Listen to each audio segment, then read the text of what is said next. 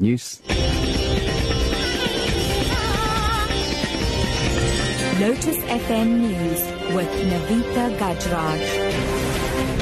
2 o'clock, good afternoon. Chaos has erupted at the Tshwane University of Technology Soshanguve campus on the first day of the final examinations. Exams have been halted after protesting students went on the rampage this morning as they continue with their fees protest. They argue the no increase in fees next year will be of no good as some students won't get their final results because they owe fees.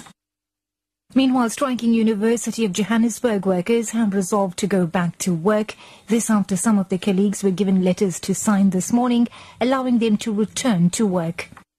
The workers are now demanding a signed agreement on what Vice-Chancellor Aaron Rensburg has promised them following last week's talks.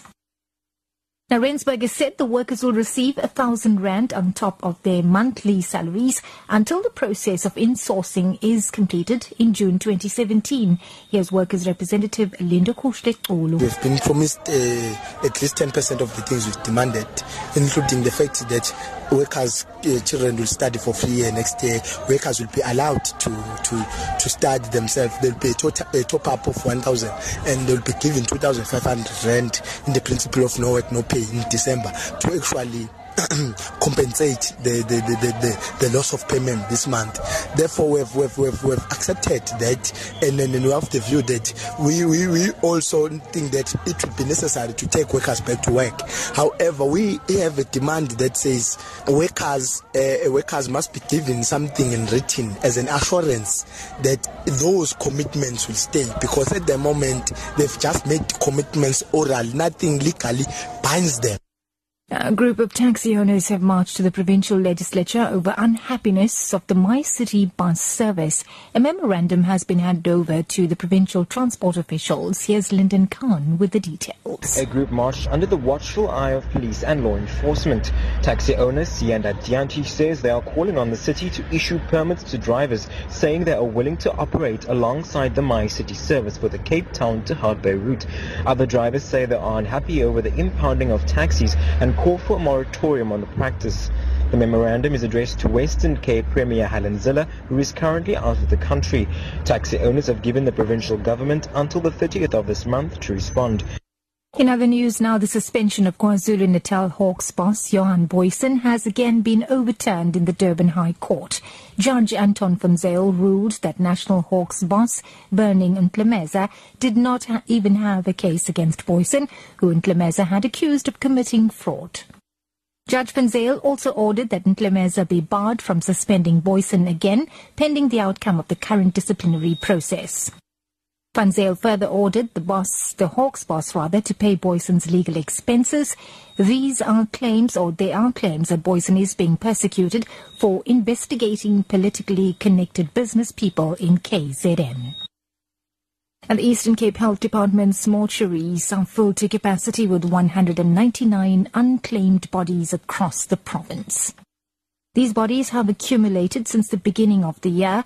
83 bodies lie in the Nelson Mandela Bay, 69 in Mthatha, 41 in Buffalo City Metro, and 6 in Amatole. Health Department spokesperson Sizwe Kupelo urges those with missing loved ones to visit the facilities to identify them.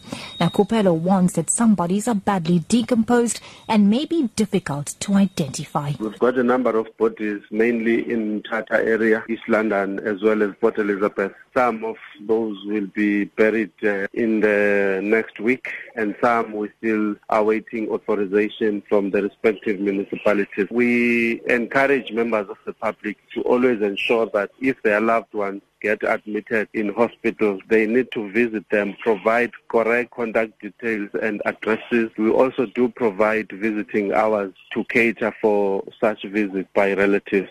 And wrapping up, the South African Weather Service warns South Africans of possible heavy downpours that may lead to flooding from today until the weekend. The warning comes as many people in some parts of the country are trying to rebuild their lives after rain accompanied by strong winds and hail wreaked havoc in their areas. In Tshwane, train infrastructure and houses in some parts of the municipality were damaged. Here's South African Weather Service forecaster Pusletso Mofokeng. Currently, we are seeing active thunderstorms thunderstorms in the northeastern areas of northwest in the Pilanesberg area, as well as over the southern Limpopo.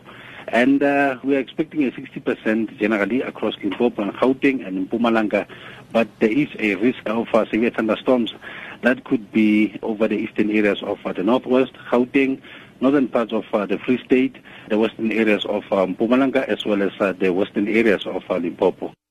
That's the news. Add to your top story this hour. Chaos has erupted at the Tshwane University of Technology Soshanguve campus on the first day of the final examinations. For Lotus FM News, I'm Navita Gajraj. I'll be back in an hour. Thanks for news, Navita. It's